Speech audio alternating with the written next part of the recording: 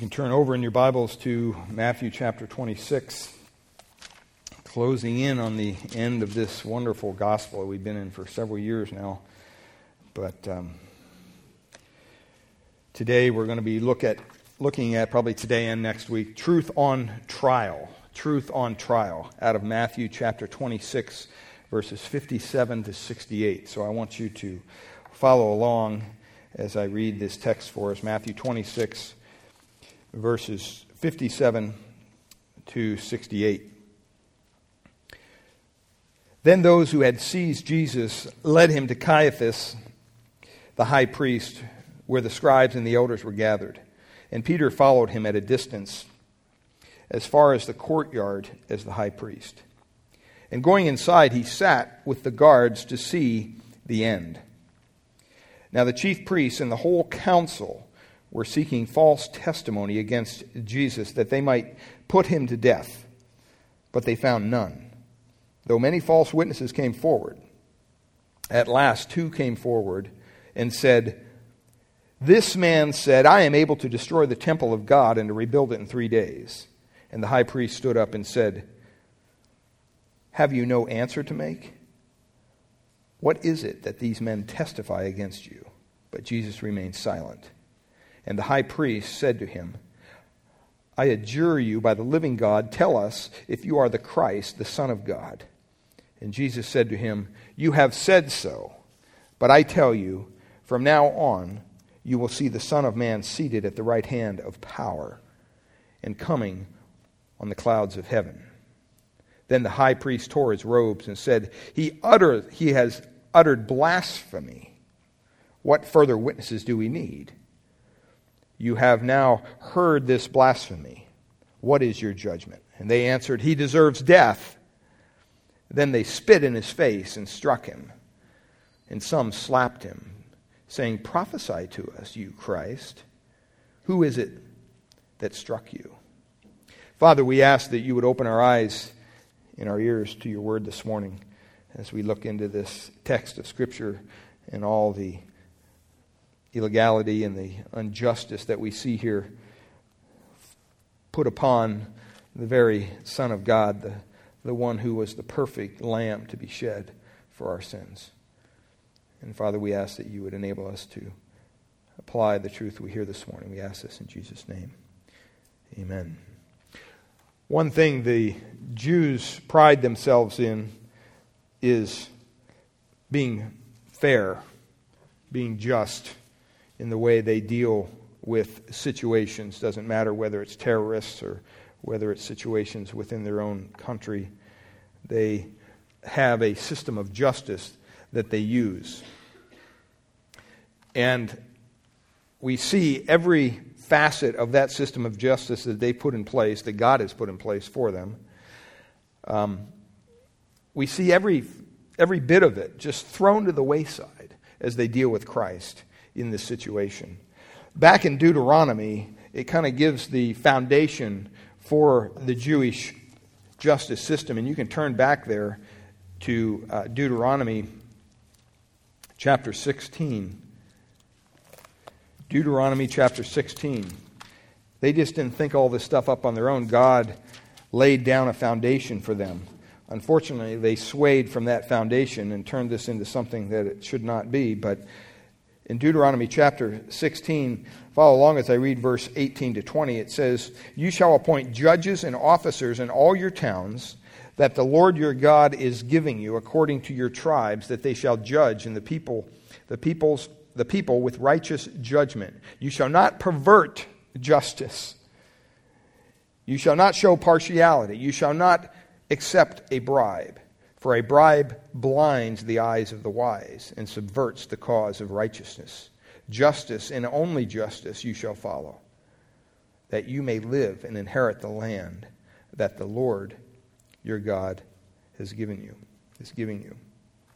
We see here the foundation upon which they built their justice system. You know, there's nothing probably that irks me more than to see the miscarriage of justice. When you see someone you hear of individuals who've been in prison for 20, 25 years on some charge that was trumped up against them. maybe because of the color of their skin or something, and they've been sitting there in prison all these years, only to find out now that they have the DNA, the guy never did it anyway. What a horrible thing to happen to you, to be actually innocent. Now, granted, there's a lot of guilty people in prison that need to be there, don't get me wrong. And they're the ones that are usually claiming that they're innocent, right? But there are some who slip through the cracks of our justice system and end up being falsely accused. Or there are situations where, you remember the Olympics, where they arrested a guy, I forget his name, but he was the bomber, I mean, the media just ran with that thing, destroyed this man's life in a matter of days. And yet, he was actually one of the people that was trying to prevent the attack. So it's kind of a crazy system that we have sometimes, but the Jews prided themselves on being fair and being righteous in the way that they dealt with things, because that was God's standard for judgment. That was God's standard for justice. I don't know if you ever watch O'Reilly at all, or Fox News. Once in a while they'll have little pictures on there, little vignettes of people who, a lot of times it's child molesters or raped several children, and the judge gives them 2 months or something. Oh, I just see red. I mean, I could not be responsible for my actions if I was in the presence of that person and had a weapon. I mean, that would be very frustrating. And yet these judges let these people just go back into society with sometimes very little supervision, and they repeat offend and everything. And it's a miscarriage of justice. Nothing irritates us more than that, especially when we're trying to live by the rules, when we're trying to do what God desires us to do. Well, throughout history, the Jewish people had a standard that they built upon here in Deuteronomy. And it was one that was to be fair and to be righteous and just across the board. And God basically provided them a means to do that. He said, whenever you gather together a group of 120 people or more in a town or a little gathering, you're to gather certain individuals out of that group, and they are to become a council. And that's what's spoken of there in Deuteronomy. And basically, that council, we call it, in the Bible, you see it over and over referred to as the Sanhedrin. That's literally just a literal transliteration of a Greek word meaning sit together. So God said, wherever you have 120 heads of household, men or more, you're to gather a group of men to deal with the things that are going to come up in that little community. And they can bring their complaints to you, or if somebody gets in trouble, whatever, they bring it to this group of men, and they decide justly and righteously, and they mete out justice the way that God requires them to do that. And it was always an odd number. It was always an odd number of men. The Sanhedrin basically had 23 men, and they had to vote a majority. And it was always an odd number. There was also something called the Great Sanhedrin, which was in Jerusalem, their worship center, their bigger city. And the Great Sanhedrin was made up of the wisest men of these other groups out in the community. And they would come on occasion and they would rule, kind of like our Supreme Court. And that was made up of 70 men, plus the high priest, what made it 71 individuals. And so there was just a very strict way that they would deal with things. And it worked for them. And these were considered wise men in their community. These weren't guys who just fell off the pumpkin truck somewhere. These are guys that they got together and they said, hey, this man has credibility, he has character. We want him to be on this group called the Sanhedrin.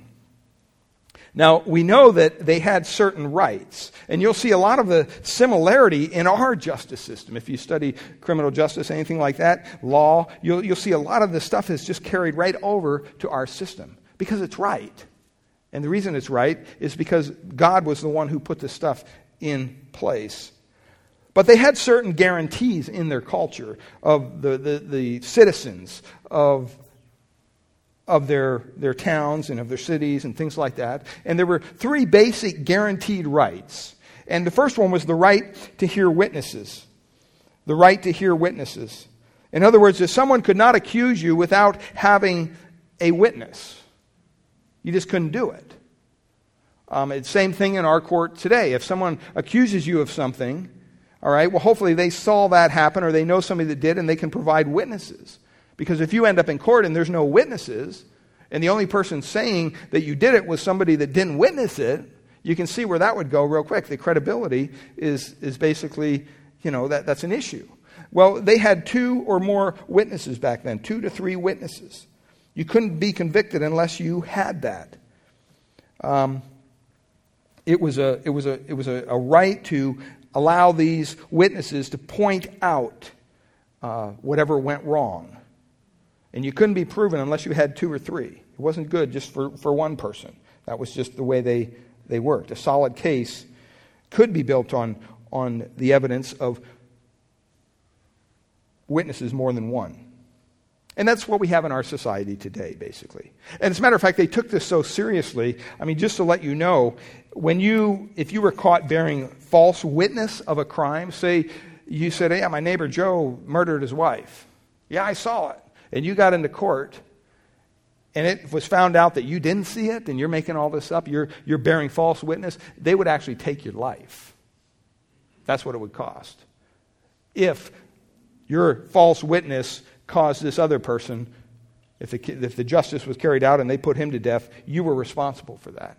As a matter of fact, it says in Deuteronomy chapter 19, verse 16 to 19, if a false witness rises up against another man to testify against him that which is wrong, then both the men between whom the controversy is shall stand before the Lord, before the priests and the judges, who shall be in those days, and the judges shall make diligent inquiry, and behold, if the witness be a false witness and has testified falsely against his brother, then you will do unto him as he had thought have done unto his brother. So it was very discouraged to bear false witness. It was so discouraged. You remember the woman caught in adultery in John chapter 8? Remember when everybody was accusing her of adultery, and Jesus said, well, he who is what? Without sin, throw the first stone. Well, we think, okay, he was just being wise there. No, that was legitimate. As a matter of fact, if someone was convicted and they were sentenced to stoning, and you were one of the people who testified against them, you were one of the witnesses, you were required to go to that execution, and you were required to throw one of the first stones. You were included in the execution. It's not like today, where it's all done, secretly, and you don't see the guy's face. No, it wasn't done that way at all. And so that, in and of itself, kind of caused people to hesitate to bear false witness against anybody. And that's exactly what happened with the woman at the well. Remember, they all dropped their stones and left. Because they knew this was part of their culture. This was part of their system of justice. Well, they not only had the right to hear witnesses, they also had a right to defense, to self-defense. There was to be a defender. There was someone who would provide a defense for the person accused. That was just a common understanding. It's like today, if you go to court and you're accused of something and you have no money, you can't appoint a lawyer, what's the lawyer say? The police officer says, hey, if you can't afford a lawyer, the one will appoint it for you, right? Public defender. All right, and they'll give you a lawyer. You have a right to hear witnesses. You have a right to self-defense. You also had the right to a public trial. A public trial. There couldn't be any secret trials. It's like today. You can, for the most part, in most trials, if you show up early enough, you can go in and you can sit there. You're not on the jury, but you can sit in the courtroom and watch the trial go because it's not a secret trial. Now, they do have certain elements of the legal system where it is secretive, where they're leading up to a trial or something like that. But back then, they didn't have all that. And so all the trials were just public. They were right in the open. Every trial was to be held in public. No one could be framed. No one could be executed or penalized just because you didn't like him. And, hey, we're just going to hold a mock trial here and get this guy out of here. And so the judges of this day were constantly under scrutiny of the people because it was for the people's benefit that God put this into place. I mean, you see when justice goes wrong. We see it today in our society. and you see some of these judges who make insane decisions. I don't know what they base them on. But you know what? They're a judge. What can you do? Nothing. Can't do anything. And even on the Supreme Court, they're there for life. I mean, it's kind of ridiculous when you stop and think about it, but that's the way it is. You know, so they could make all wrong decisions and nothing could be done, literally. It's kind of a sad situation. But back then, all their trials would be public. And the people knew that. And so they could see, are these judges being right with us? Or are they being wrong? Are they framing that guy? Well, I might be next. And they would deal with it. And so most of our court system today is the same way. And so they had those rights, those guaranteed rights, basically interwoven into their society. So it was hard to accuse somebody falsely. Now, and that allowed that Sanhedrin, that court system, to be a safe place for the people. And that was the idea. That's why God put it in place, so they couldn't abuse the people. And so when you went to court, you felt, hey, you know, justice is going to prevail. That's how you felt. But unfortunately, the Sanhedrin was never a safe environment for Christ. It just wasn't. I mean, in the trial of Jesus Christ, the Sanhedrin violated every single law governing proper procedure in a criminal trial. Every one. And it's probably one of the most unjust trials in human history. I mean, stop and think about it. This great Sanhedrin, these wise men, they condemned to death the only completely innocent person who ever lived. It wasn't like Jesus did some stuff wrong. He didn't do anything wrong. And they still condemned him to death. I mean, it was a mockery of justice. See, the whole purpose of the Sanhedrin was to save life, not destroy life. That's why God put it in place. But that was just thrown out the window when it came to Jesus Christ. No criminal trial was ever to be conducted at night, but Christ's trial was. Before condemning a criminal, the judges were to fast a day before the execution, just to make sure that everything's right and everything's good to go. But those who condemned Christ, they didn't. They killed him the same day. Witnesses were required to testify against those who were accused. But you know what? They didn't find any who had truthful... They found some witnesses, but their stories didn't line up. So they didn't find two or more. The accused had the right to defend himself, but that wasn't allowed in the case of Jesus Christ. Basically, there's two trials that are going on here in the life of Christ at the end of his life. There's two trials. There's a religious trial and a secular trial. There's the religious trial that's made up of the Jewish religious leaders. They had their own trial. And then you had a secular trial alongside of that, you might say, which was made up of the Romans, because the Romans were ruled by the Jews. Or the Jews were ruled by the Romans at the time. So they had to be under the subjection of the government that was in place. They were an occupied people. Only the Roman courts had the right to execute anybody. The Jews couldn't just do that on their own. The Jewish leaders could condemn Jesus to death, but they couldn't carry it out. They needed the Romans to come alongside them and help them carry it out. And so you kind of see the situation here. You have these two trials, and it was very important for the Jewish leaders of the time to make sure that they had all the T's crossed and the I's dotted and all the evidence in, so when they went to the Romans and said, this guy deserves death, that it was okay. The Romans would look at it and go, yep, you're right. And it wouldn't be a no-brainer, no big deal. And each one of these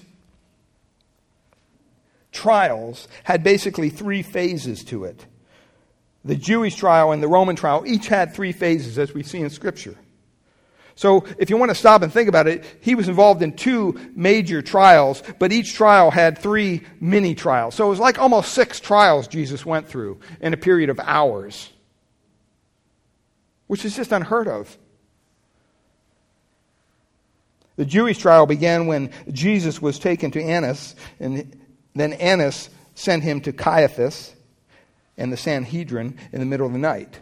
And then the third phase took place before Caiaphas and the Sanhedrin just after dawn, when they tried to legitimize their evil intent. And after the religious leaders were done with Christ, they sent him over to the Roman governor, you know the story, Pontius Pilate. And after Pilate questioned him, he sent him to Herod Antipas, who ruled over Galilee. And Herod looked at it and said, I don't want to deal with this, and he sent him back to Pilate. So they're just running him around trying to figure out who's going to turn the switch for us. Pilate condemned him to death from pressure. So you have these three phases of the Jewish religious trial and three phases of the Roman secular trial. And both the Jews and the Romans violated various rules of justice. This wasn't fair by any means. And those series of trials led to the execution of Jesus Christ. But before you think, well, poor Jesus, he's a victim of justice gone just crazy. Miscarriage of justice. Remember, God had placed this into motion. Christ was to die at the hands of evil men. It doesn't excuse the behavior of these people. But it doesn't negate either the fact that it was the plan of God, that all this happened just the way it was. And so these series of trials that they went through, usually when you go to trial, you're hoping that you can present evidence and you can sway the jury or the judge or whatever toward your side. Well, Jesus was given none of that, basically. The religious leaders predetermined in their heart of hearts that, you know what, we don't want this guy just put away, we want him dead. And so they started at the end. It's like looking across the street at your neighbor and saying, I don't like that guy. I think I'm going to get him in trouble. What can I get him in trouble for? Let's see. And you start creating things, and then all along you're trying to impugn him, and you're trying to make that a reality in his life. Whatever the character assassination would be. See, the Jews started at the end with Jesus. They said, we know he deserves death. Now we just got to figure out how we're going to get there. We got to come up with something that he could be guilty of, and it will result in his death. It was a predetermined sentence.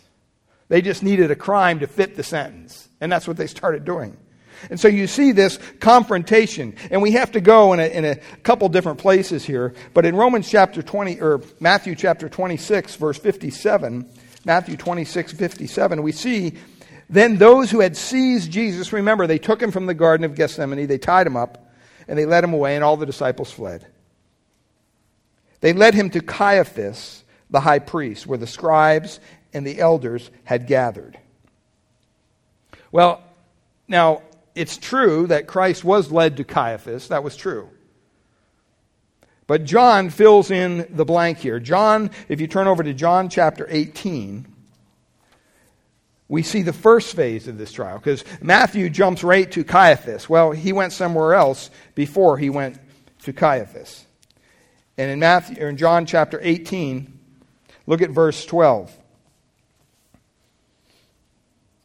It says, so the band of soldiers and their captain and the officers of the Jews arrested Jesus and bound him. Remember, this is upwards of 1,600 soldiers, probably 1,000 people showed up at this little garden to take Jesus into captivity. Verse 13, first they led him where? It says to Annas. And he was the father-in-law of Caiaphas, who was the high priest that year.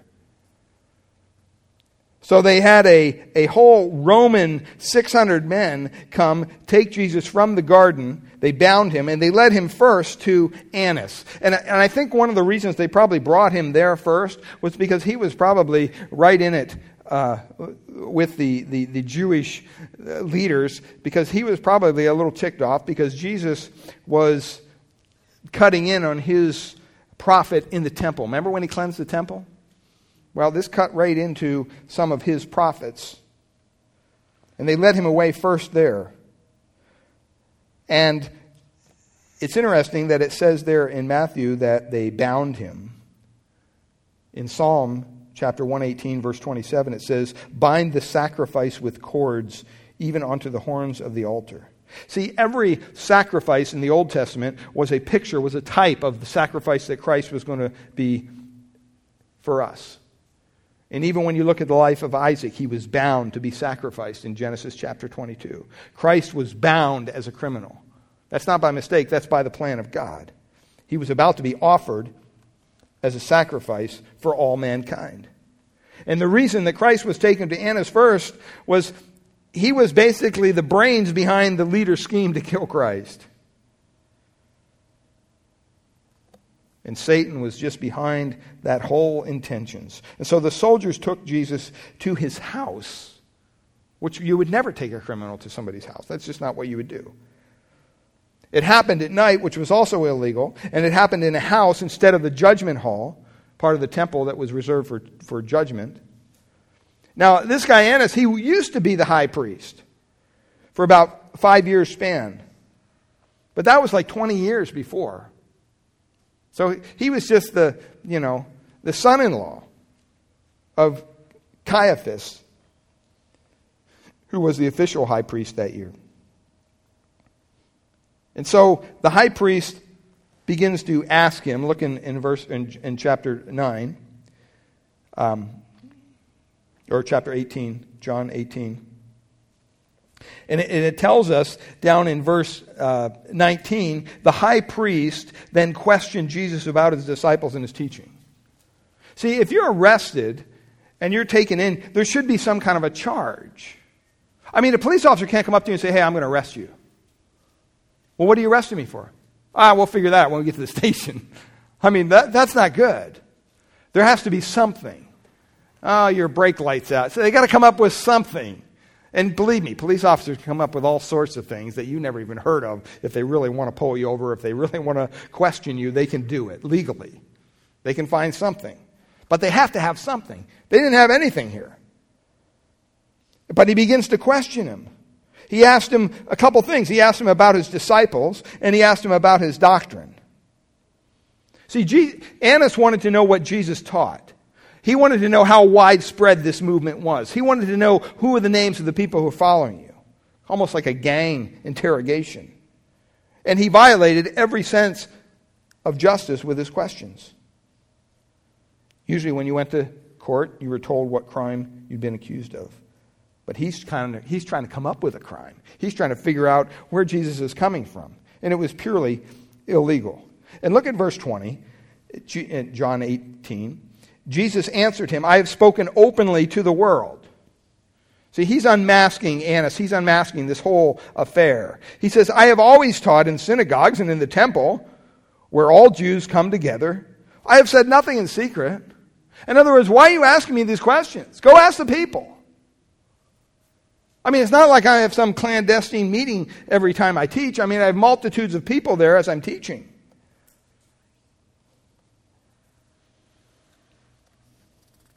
And so, what is Jesus doing? He's basically saying, why are you asking me these questions? This isn't right. This isn't the way the courts do things. He should have not asked Christ these questions. Because according to the law, they also had a law that said you couldn't incriminate yourself. Weren't allowed to do that. So here Jesus is calling for proper legal procedure. He's saying, hey, I'm not going to sit here and make stuff up about me. I've been out there preaching and teaching openly. Go ask those people. What are you asking me for? That isn't legal protocol.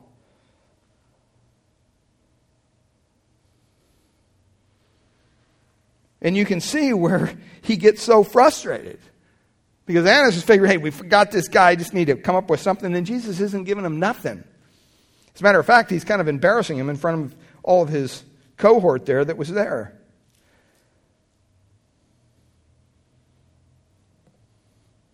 The only reason I say that is because it says in verse 22, when he had said these things, one of the officers standing by Jesus struck him with his hand, saying, "Is this how you answer the high priest?" In other words, hey, don't talk to my boss that way. rough them up a little bit. Jesus didn't say anything wrong. He wasn't being rude. He wasn't being obnoxious. He was just saying, hey, go talk to the multitudes that I've already taught in the open. They'll tell you. They'll tell you all about it. You can almost cut the tension in the air with a knife at this point because it's just, it's frustrating. You've seen that in court cases. Sometimes you watch them on TV or whatever, and they go back and forth, and there's just this tension that builds, and pretty soon somebody blows it, and somebody says something that's thrown out of court or whatever. That's basically what happened here. They struck Jesus, and Jesus answered him in verse 23. He said, if what I said is wrong, bear witness about the wrong. In other words, let's deal with it right here and now, pal. But if what I said is right, why do you strike me? This isn't right. He's throwing it right back in their face. In a very nice way. In an honest way. And poor Annas got so frustrated, it says he sent him bound to Caiaphas, the high priest. He said, just get out of here. I can't get a charge. I want something that I can, kill you with, and you're not giving me anything.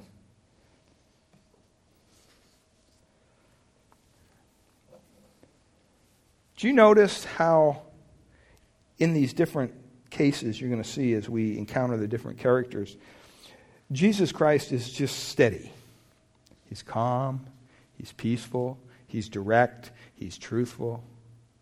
And yet, the people who are not, the people who are trying to mock up these charges and kind of get one over on the Lord, there's a sense of frustration, there's a sense of urgency, there's just, this tension. And that's kind of the way it is. I mean, I've been along on ride-alongs with police officers, and they pull somebody over, and, they'll go up to the car and begin to question him. And they'll go back, and they'll run the thing, and they'll go, oh, yeah, this guy's going to jail. I'm like, how do you know? He's hiding something. Just the way he's acting. He's sweating.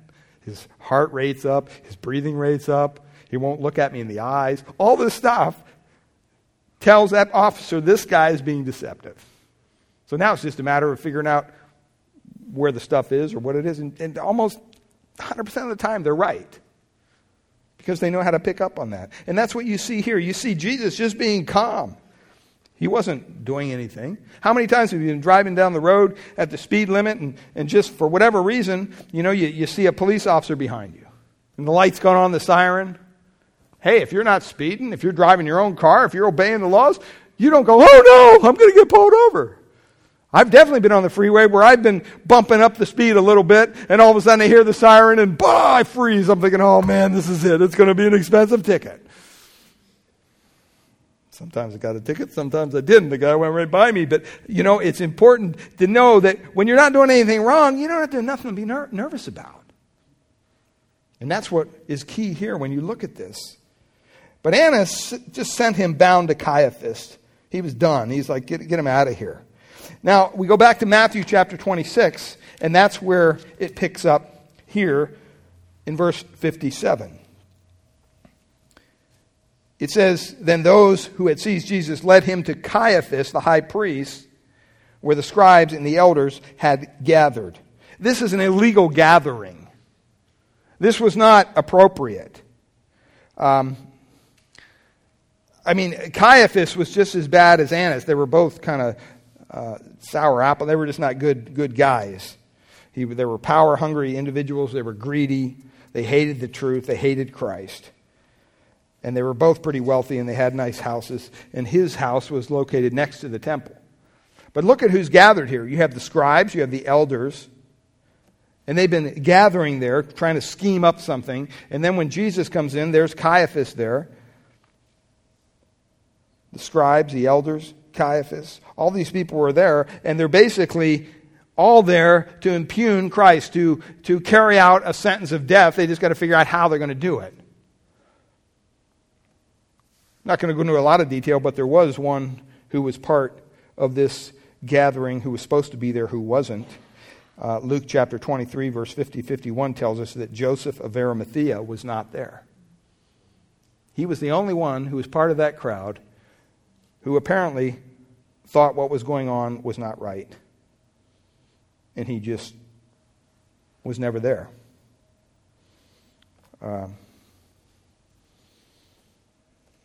And these other guys that were part of the group, remember, Satan is behind this. He's manipulating their judgments. He's manipulating everything. This is his hour, the Bible says. So the people are gathered there. They're good to go. They gathered at the house of Caiaphas in this courtyard. In the courtyard, there were some soldiers gathered there around a fire. And it says there that Peter followed him afar off. Just practically, if you're going to follow Christ, don't follow him afar off, because you get in trouble every time. If you're going to follow Christ, if you're going to be a disciple of Christ, then boldly be a disciple of Christ. Don't fall into Peter's thing here, where I'm just going to kind of peek around the corner and see what's going on, because he wasn't brave enough to step out for Christ, but he was concerned enough to kind of stand in the background and see what's going to happen. He wanted to see what happened. So the place they were gathered at was Caiaphas' house, which was not right either. They were supposed to be at the temple for any kind of court proceedings. And the purpose here was very simple. They had to come up with some kind of charges against Christ because they didn't have any. The Sanhedrin, just so you know, is only supposed to act as a judge and jury, not as prosecutor. I mean, that's how when you go into court, you have different elements of the legal system that do different things. In our own system of government, we have different branches of government that are supposed to do different things. I say supposed to because sometimes they get a little eager, and I think sometimes they cross the line. But that's the purpose. They just wanted to come up with some kind of charge against Christ that would result in his death. It wasn't a legitimate gathering of the legal system as far as they're concerned. And when these chief priests and these elders and these folks would gather together, they had every little rule and regulation in place. They just threw it out the window when it came to Christ. I mean, it was just, crazy justice, just gone awry. There was never a crime, there was never anything, and yet they accused him of something that would result in his death eventually. One of the things that they did is they had to search for false witnesses. They had to come up with someone who would say something against the character of Christ. But it says there that they found none. They found none. They couldn't find anybody who would impugn him to the point where they could put him to death. And so they began to seek out liars. They began to figure out, okay, if we can't get a legitimate witness, let's kind of trump up some charges on him. But even the guys that came forward, the scripture says that they wanted to trump up some charges, they couldn't even get their stories right. Oh, he's going to tear down the temple. That's not what Christ said. If you go back and you do the research, you can see exactly what Christ said. It's not what they said he said. And both of those individuals said he said two different things. So they weren't legitimate witnesses. So you had a search for false witnesses, and then you had a selection of the false witnesses there in verses 60 and 61. It says, but they found none, verse 60, so many false witnesses came forward. There's probably some money in it for them. At last, two came forward and said, this man said, I am able to destroy the temple of God and rebuild it in 3 days. And the high priest stood up and said, have you no answer to make? What is it that these men testify against you? But Jesus remained silent. He didn't say anything. Mark chapter 14, verse 56 tells us that many bore false witness against him, but their witnesses agreed not together. So they were unable to agree, therefore making it illegitimate. What Jesus said was, destroy this temple, and in 3 days I will raise it up, in John 2:19. And he's referring, it says in 2:21 of John, to the temple of his body. So they were ripping the whole thing right out of context. So it's kind of an important thing to see here that they had this illegal gathering. They had this illegal conspiracy. They also had an illegal condemnation right from the very beginning here. We see in verse 62 the frustration on Caiaphas' point. He says, and the high priest stood up and said, have you no answer to make? What is it that these men testify against you? He was frustrated. He couldn't get anything out of them. And he wanted to so much be able to say, yeah, this is bad. This is real bad. But it's just a mockery as far as the justice system is concerned. And Jesus basically upheld the law through all this. And he turned it around and almost put the Sanhedrin on trial. I mean, he just frustrated the whole process. But we see there in verse 63 that peace that Christ had. But Jesus remained silent. You know, it's hard for most people to remain silent when someone's accusing you falsely of something, isn't it? Have you ever been accused falsely of something, or have you ever been told something that's not true about you? Before the person's even done talking, you're oh, wait, that's not what I meant, that's not what I meant. You know, we're interrupting and we're trying to get our say in, so we're defending ourselves. That just kicks in with most people. Christ held his peace. He held his peace. And he must have continued to badger him somehow. But you know what? That fulfills Scripture. Isaiah 53:7 says, as a sheep before its shearers is silent, so he opened not his mouth. And they charge him basically with blasphemy in verse 63. It says, Jesus remained silent. The high priest said to him, I adjure you by the living God, tell us if you are the Christ, the Son of God. He's setting him up. He's saying, all right, let's see what he says. And look at what Jesus says. He gives him a prediction. He said, you have said so.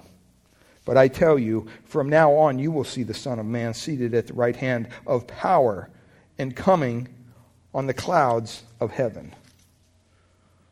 That's a bold statement. That's a very, very bold statement. What's Jesus doing here? He is making a claim to be the Messiah, the Christ. That's what he's doing. He'd done it previously in Luke 4:21, after reading a certain text out of the book of Isaiah in the synagogue in Nazareth. Remember, he said, this day, this scripture is fulfilled in your hearing. They wanted to throw him over a cliff. So it's important to understand this wasn't anything new. But he was just bold enough to say it right there, right in his face. He claimed to be the Son of God. And he did that over and over. John 10:30, I and the Father are one. Okay? And even in John 19:7, it tells us the Jews answered Pilate, we have a law, and by our law he ought to die because he made himself to be what? The Son of God. See, Caiaphas knew about Jesus' claim to be the Messiah, the Anointed One, the coming King of Israel. And as such, he was a threat to his rule and to his livelihood and to his priesthood. And so he thought, hey, this is a way that we can work this out. Christ said, thou hast said. In other words, yeah, you're right. This is true. What you said is true. And he says, in the future, basically, I'm going to be ruling and reigning for all to see. That's his claim.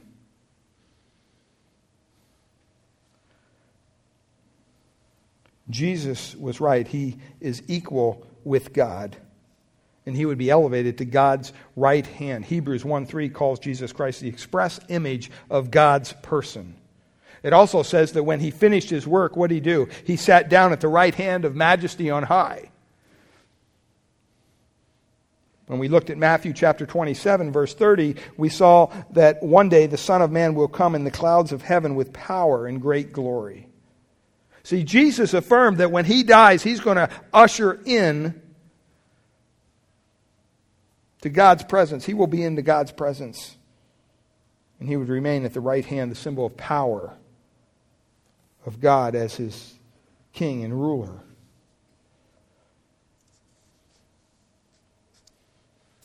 So this whole conspiracy was simply out of sorts with their justice system. The whole condemnation, they condemned him for something that was just not legitimate. And you look at the conclusion here in verse 65. It says, "Then the high priest tore his robes and said, 'He has uttered blasphemy. What further witnesses do we need? You have now heard his blasphemy.'" I mean, was Jesus' claim to be God blasphemy? Was it? Why? Because he was.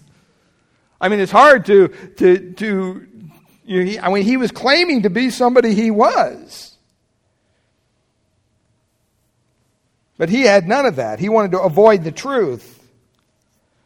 In John chapter 10, Jesus says this, "If I do not the works of my Father, believe me not. But if I do, though you believe not me, believe in the works." See, these religious leaders knew firsthand the miracles of Christ. They knew firsthand that Lazarus was up and walking around, and yet sometime in the past he was dead. They knew that Christ did that. They couldn't impugn his miraculous powers. But they did try to say, well, he does miracles, but he does them by the power of who? By Satan, right? Remember that? See, they didn't want to deal with the truth. They were avoiding the truth. And therefore they came to an unjust and illegal conclusion that he blasphemed.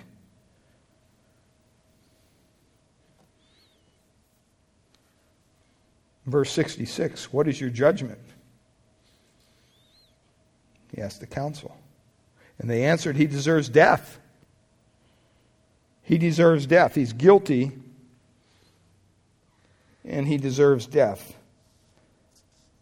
You know, this is clearly a violation of the whole proceeding. Things should not happen this way. No scribe was recording the votes. There was no pause between each vote, so each judge could have the seriousness of their decision recorded. This was just a mad mob who wanted the Lord Jesus Christ dead, and they were screaming for his blood. There was no justice at all. Mark 14:64 says their vote was unanimous.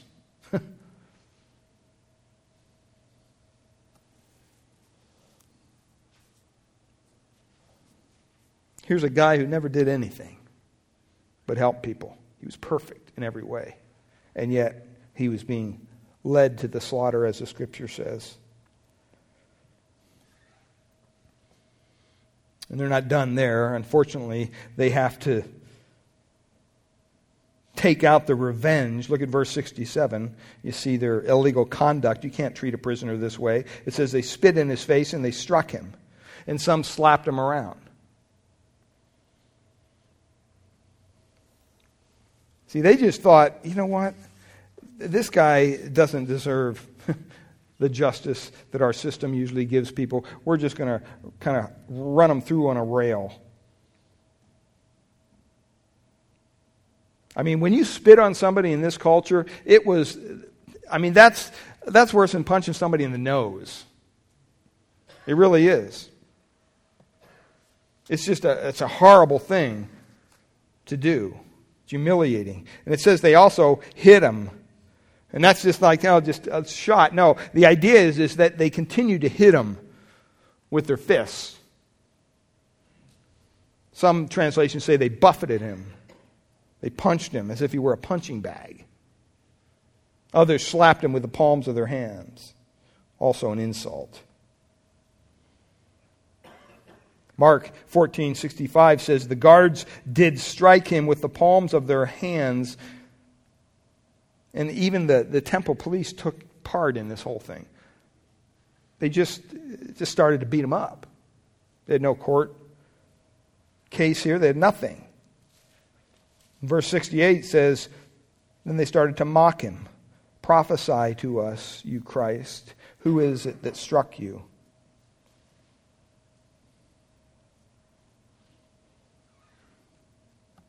See, the religious leaders of Jesus' day framed their own Messiah. They framed the very Son of God, the very Messiah that they were waiting for. They pretended to know God, but when God came to them, they spat on him. They beat him up. They convicted him illegally and sentenced him to death.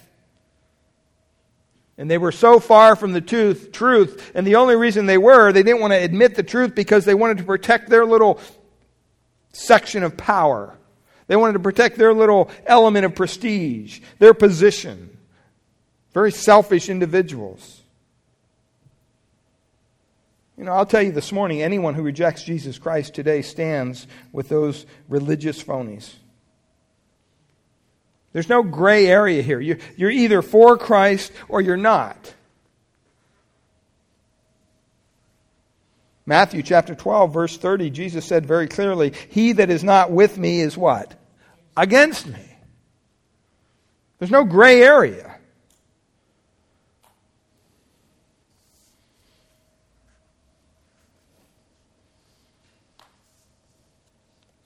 The judges and the religious leaders who tried Christ in this situation, they tried him as a criminal, and that they were nothing more than criminals themselves. The one wrongly accused will one day become the judge, beloved. One day Christ will become the judge. And the unfortunate sin of unbelief, pride, independence, and self-sufficiency will be dealt with. See, it's the sin of thinking you can be right with God without Christ. People do it all the time. Oh, I'm just going to be religious. I'm just going to go to church. I'll just do this. I'll do that. I'll follow Jesus from a distance, but I'm not going to become some religious nut.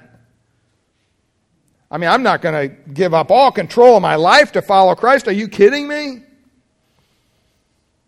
See, it's that kind of sin, that thinking somehow you're going to, in the end, work things out with God without Christ, without that commitment that He demands. Jesus Himself said, unless you're willing to follow me, take up your cross daily, die to yourself daily. Don't call yourself my disciple. He said it very boldly. He said it very clearly. Today, unfortunately, we have a world, and even within Christianity, where we have this, well, I'm going to come to Jesus so He can meet my little felt needs and make my family better and make my wallet thicker and help me deal with things at work that I don't like to deal with. And I'm just going to be happy in Jesus. I don't know. I read the Scriptures. I find just the opposite. Jesus doesn't speak of that. He speaks of joy, but He also speaks of trials. He speaks of tribulations. He says, you know what? If the world treated me this way, think how they're going to treat you. We have to be careful sometimes that we don't buy in to the whole idea that Jesus just wants us healthy, wealthy, and wise. Because that's a lie from the pit of hell. And that's exactly where it will take you. Father, we thank You for Your word this morning. We thank You for this picture of just the illegal nature in which they dealt with Your Son, the Lord Jesus Christ, our Savior. Father, Jesus went through such humiliation. As an outsider, you look at Him and say, oh, what a loser. He didn't even stand up for Himself. And yet we know that He was majestic, He was glorious, and He stands boldly as the pure and perfect and spotless, sinless, holy Lamb of God that was given as a sacrifice for us. We pray for all who hear this message, even here this morning.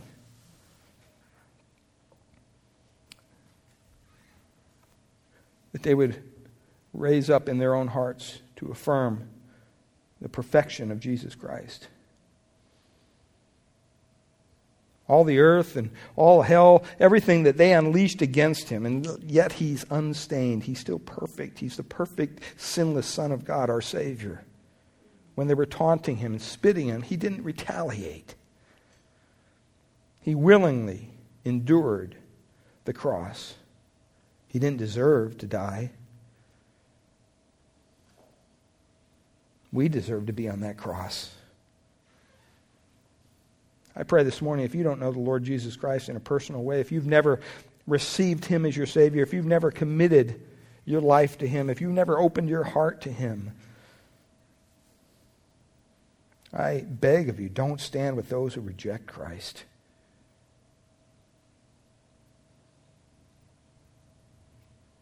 You may not feel like you're identifying with them. You're not identifying with this crowd of illegal judges and judgments that they handed out. But if you're not standing with Christ, you are refusing Him. If you've put Him to trial in the court of your own heart, and the verdict is that He isn't who He claimed to be, and you don't want Him in your life, you stand with those in the court that day back in Jerusalem. Doesn't have to be that way. You can open your heart to Him today. He loves you, desires to save you, desires to carry the burden of your sin and take it away. As Christians, I pray that we would remember the message of grace and love to a lost and dying world as we leave these four walls, that we would go out and share the good news of the gospel that Christ still saves, and that we would be willing to surrender all to follow Him, no matter what the cost. We ask these things in Jesus' precious name, for His glory. Amen.